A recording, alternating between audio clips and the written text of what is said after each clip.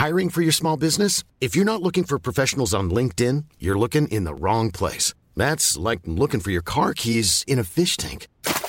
LinkedIn helps you hire professionals you can't find anywhere else, even those who aren't actively searching for a new job but might be open to the perfect role. In a given month, over 70% of LinkedIn users don't even visit other leading job sites. So start looking in the right place. With LinkedIn, you can hire professionals like a professional. Post your free job on linkedin.com/people today. Hello?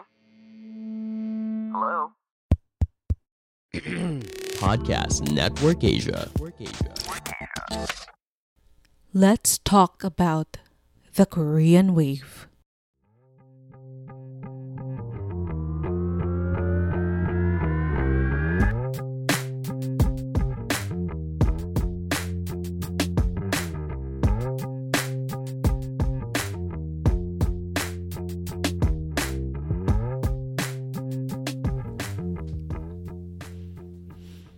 Hey, it's me. I'm back with some late night thoughts. I wanted to talk to you about Korean wave for tonight or for today, kung anumang oras pinapakinggan mo to. But anyway, I wanted to talk to you about it. I'm not sure if you saw this post on social media, but there were two Facebook posts that were trending for a while. The first Facebook post was from Direct Joey Reyes, which I remember from movies na directed niya, like Vic Soto movies, if I'm not mistaken. So anyway, in that post, he was comparing K-drama to Pinoy teleserye. And he mentioned a few K-dramas in that post. There were like, parang sabi niya dun, Startup is about starting a business. Sky Castle daw na K-drama is about education and parents.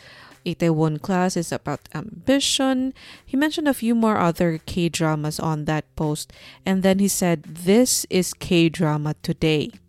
While Filipino teleserye daw are still stuck with the same typical plot with amnesia, kidnapan. Yeah. So that's one Facebook post. The second Facebook post that was trending, or actually still trending, is a post from Amy Hart. It's another Facebook post, which, by the way, this made me think, bakit yung mga pinaka-scandalous, pinaka-controversial post were usually posted on Facebook? Diba? Pero now that I think about it, mahirap nga naman mag-rant na iniisip mo yung number of characters. So, mahirap sa Twitter. Mahirap din mag-rant kung iisipin mo pa kung anong picture yung ipopost mo. So, alangan naman yung pagmumukha mo habang galit na galit yung ipopost mo sa Instagram, diba? So, Facebook definitely is your module. Or module? Anyway, yeah, so Facebook is definitely the platform where you would be posting such rants. So in this post of Amy Hart, I just remember her as Amy Hart. I can't pronounce her last name now. I think she's going by her real name, Imelda something. So I can't pronounce it, so I'm just going to call her from here on Amy Hart. So anyway, Amy Hart is the name that ginamit niya nung sa Miss Earth, but you don't need to know that. Anyway, so in this post of hers, she said that she hates K-pop daw. She hates K-pop and that she feels that Filipinos are losing our identity because we love K-pop so much. Parang ganun, something like that yung sinabi niya. So they have different point of views, but both posts, nabubulol pa, both posts are controversial and valid concerns for me. So this led me to ask myself, are we really losing our identity because of consuming too much of this Hallyu wave or the Korean wave? And as someone who, unang-una, may podcast dedicated to Pinoy teleserye and K-drama, and also someone who was one of those early consumers, kumbaga, ng Korean wave, do I still think that I'm Filipino? So, tinanong ko yung sarili ko nun. And sumagot na naman yung sarili ko din. Ang sabi niya, "Oo naman, tanga." Yun yung sagot ko sa sarili ko. Of course, yes. Like I said on my tweet sa Twitter, syempre sa Twitter, kahit anong sarap ng adobo ng tita mo, alam mo pa rin naman kung sino yung mama mo, di ba? Anak ka pa rin ng nanay mo. So at the end of the day, kahit ipangako ng tita mo na may kasama pang Coke, yung ulam nyo or yung lunch nyo, sa mama mo pa rin ikaw sasama, di ba? So ganun yung analogy ko sa kanya. So, and also, if you think about it, isipin mo we actually lost our identity hundred of years ago. Diba? Most of the things that we do, the words that we say, yung language natin, yung pagkain natin, the food that we eat, most of them are from the other cultures. Na yung mga mananakop natin, we were heavily influenced by our colonizer that it's actually hard. It's hard to pinpoint anything that is really ours. And for me, hindi ko alam kung ano yung talagang pwede kong masasabi na, ito talaga, Pilipino to, hindi ito Spaniards or influenced ng mga Spaniards or Americans or Japanese or any other culture, Chinese, whatever country, diba? It's hard. It's hard to pinpoint anything. But I do get the concern of Aimee, and I also understand the frustration naman ni Direk Joey. But here's another simple analogy for me. Isipin mo na lang, think about two houses separated or divided by this wall. Yung first house, they are putting this lovely Christmas decorations, may surround sound music ng mga Christmas songs, and a huge Christmas tree. While the second house, meron lang siyang tiny parol. Yun. So, of course, kids from the second house would want to pick on the other side. Siyempre, titingin sila over the wall, diba? Titingnan nila yung bahay, yung first house with all those beautiful Christmas decors. Kasi syempre, who wouldn't want to see something you don't see in your own home? That's human nature. That's part of evolution. Yun. That's part of evolution, being curious and always aiming to see what's on the other side. Kasi syempre, diba, parang kung isipin natin, yung mga caveman noon, yung caveman sa kabilang side ng ilog, meron na silang apoy. Syempre, diba, alangan naman sabihin ng caveman doon naman sa kabilang side na, no, tiisin natin yung lamig. Kasi eto tayo kaya natin yung lamig. Syempre, we also try to create our own fire, learn how to make fire, ganun. So, I couldn't blame you if you prefer K-dramas over Pinoy teleserye because realistically, mali pa yung pronunciation. Realistically, nabubulol, speaking, our teleseries are the same shit that we consume from the 90s nung yung TV natin may kuba pa. Kumbaga, may hunchback pa yung mga TV, hindi pa sila flat.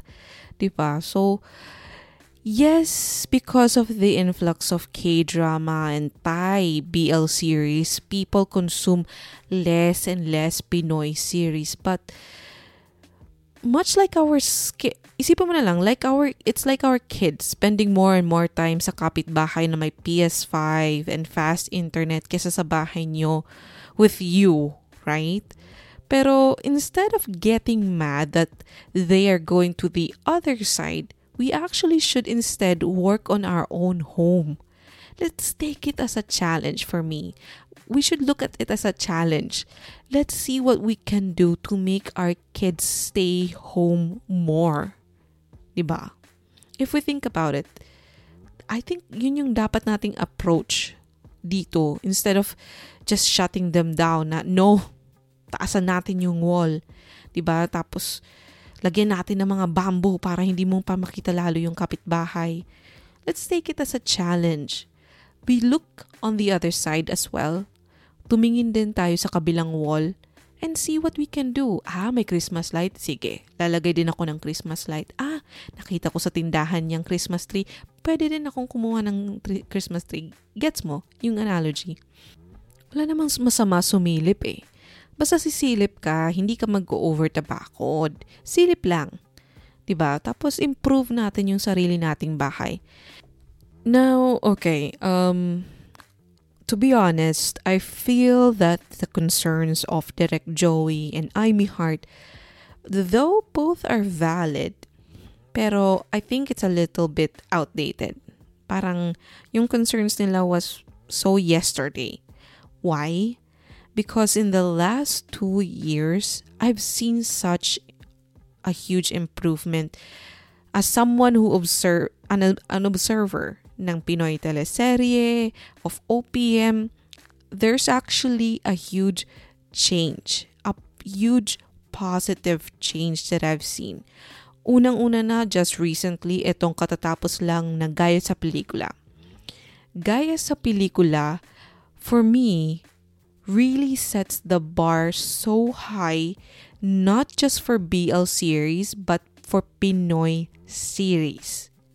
Ang ganda-ganda ng pagkakagawa ng overall ng Gaya sa Pelikula. May OST, may kwentong malalim. And then sa OPM naman, we have SB19. The very first P-pop. P-pop bang tawag sa kanila? Hindi ko maalala kung P-pop. Basta first boy group, boy group, I think. Ang tawag sa kanila. So anyway, sorry, hindi ko masyado alam ko ano yung terms na ginagamit or dapat gamitin. Pero SB19 is this all Filipino group that were trained, although they were trained by Korean, but most of their songs are in Tagalog. So, di ba nakaka-proud? So, they are showing us also that we can. Kaya din namin yan. Kaya din namin yung mga choreo nyo sa Korea. So, yung mga changes, though they are still, masasabi natin, konti pa lang yung changes, pero meron ng change eh. Diba? Yung parang ang tahimik na pond, meron ng konting ripples. And yun yung nararamdaman kong magiging simula ng pagbabago natin. I'm just waiting for a Filipina girl group all Filipino girl group. I'm just waiting for that. And we can also have our own, kumbaga, K-pop. Meron na tayong P-pop. Kasi, yun lang naman talaga for me, yun lang naman talaga yung hinahanap natin na wala sa atin ngayon. Or at least 2-3 years ago. Diba? Wala tayo ng mga boy group or girl group na sumasayaw ng sabay-sabay, na maayos yung kanta. Diba? I remember, galit na galit ako nun sa nangyari sa, anong group yun? Pinoy boy band. Pinoy, parang boy band. Anyway, it was a reality series sa ABS-CBN yun with Vice Ganda, James Reid. Tama ba ako? Anyway, so they were forming a boy group. When the idea was posted on social media, parang in-air yung trailer niya of what it would be, I was so hopeful. Sabi ko, sa wakas magkakaroon na din ng Filipino boy group because as much as possible, diba, gusto mo rin na yung sarili mong bahay, yung bobongga. Diba? Hindi ka lang tingin ng tingin sa kabilang bakod. Pero yun nga, I was so frustrated kasi yung turnout ng show, yung parang, yes, the members of the group were decided mostly by the people, by the kids, by the voters, diba? Sila yung nag-decide kung sino yung mga members na pasok dun sa boy band. But then, I think they wanted result immediately, na sinabak na sila sa ASAP, sinabak na sila sa mga guesting, sinabak na sila sa recording without the training. Diba? Na parang, this is what we don't get. There's no shortcut. the K-pop that we are looking at right now, they don't get there because they were just pretty, they can sing, they can dance. They had to go so much training na nasacrifice na ng iba yung kabataan nila. Same as with K-drama, diba? The stories, they had to fight for stories na hindi lang yung normal or typical na mga kwento yung mailalabas nila. Some of them had to struggle with the conservatives just to show stories na merong involving mental health and all those controversial topics. So, marami din ang pinagdaanan nila to get there. And I feel that we are missing that part. We are missing that part na we all wanted the same result as what K-drama, K-pop is having right now. Yung effect nila sa mga tao. Yung pagpipraise sa kanila ng mga tao. But we don't see that yung process eh. Lahat tayo parang nag-shortcut. Pero gaya nga ng sabi ko, I've seen changes in the last 2 years. Meron na tayong SB19, meron na tayong mga BL series. Just recently nga yung guys sa pelikula, and meron na sa mga Game Boys, for example, nasa Netflix na din sila. Because there are young bloods, sabi nga ni Ate Lady, na willing to do the work to get to where we should be. So, tiwala lang. And you know, actually dapat matakot kayo kung yung taon bumalik tayo sa 2006. Ay, Diyos ko Lord, I remember that year. Oh my God, noon yung patok lang was the songs ni, either you listen to Super Juniors or yung mga songs ni Willie Revillame. Although catchy yung beat, catchy yung mga songs ni Willie Revillame, pero tayo na anong maintindihan mo? Anong message ng boom tarat-tarat? Ay, nako. Also, you remember the issue with the TikTok artist? Ano man tawag sa kanila? TikTokers? Anyway, TikTok artist with the Japanese rising sun flag na tattoo. She was heavily criticized by the Koreans because of that, because of their history with the Japanese. Some even, parang meron daw may a few K-nets, a few Koreans na nag-criticize sa kanya for being Filipino. So, kung naalala mo, a lot of the kids said that even though that they love their biases or yung mga groups na sinusubaybayan nila, they were willing to put down their light sticks to raise our flag. So yun, the kids are okay. Relax. The kids are okay. They have their hearts in the right place. I trust them. We should trust them. Yun lang. Yun lang gusto kong sabihin. Anyway, good night.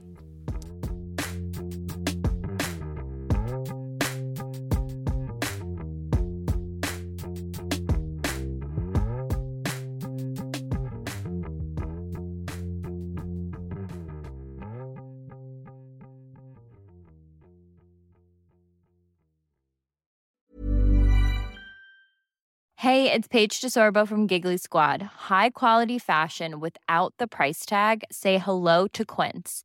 I'm snagging high-end essentials like cozy cashmere sweaters, sleek leather jackets, fine jewelry, and so much more. With Quince being 50 to 80% less than similar brands. And they partner with factories that prioritize safe, ethical, and responsible manufacturing. I love that. Luxury quality within reach. Go to quince.com/style to get free shipping and 365-day returns on your next order. Quince.com/style.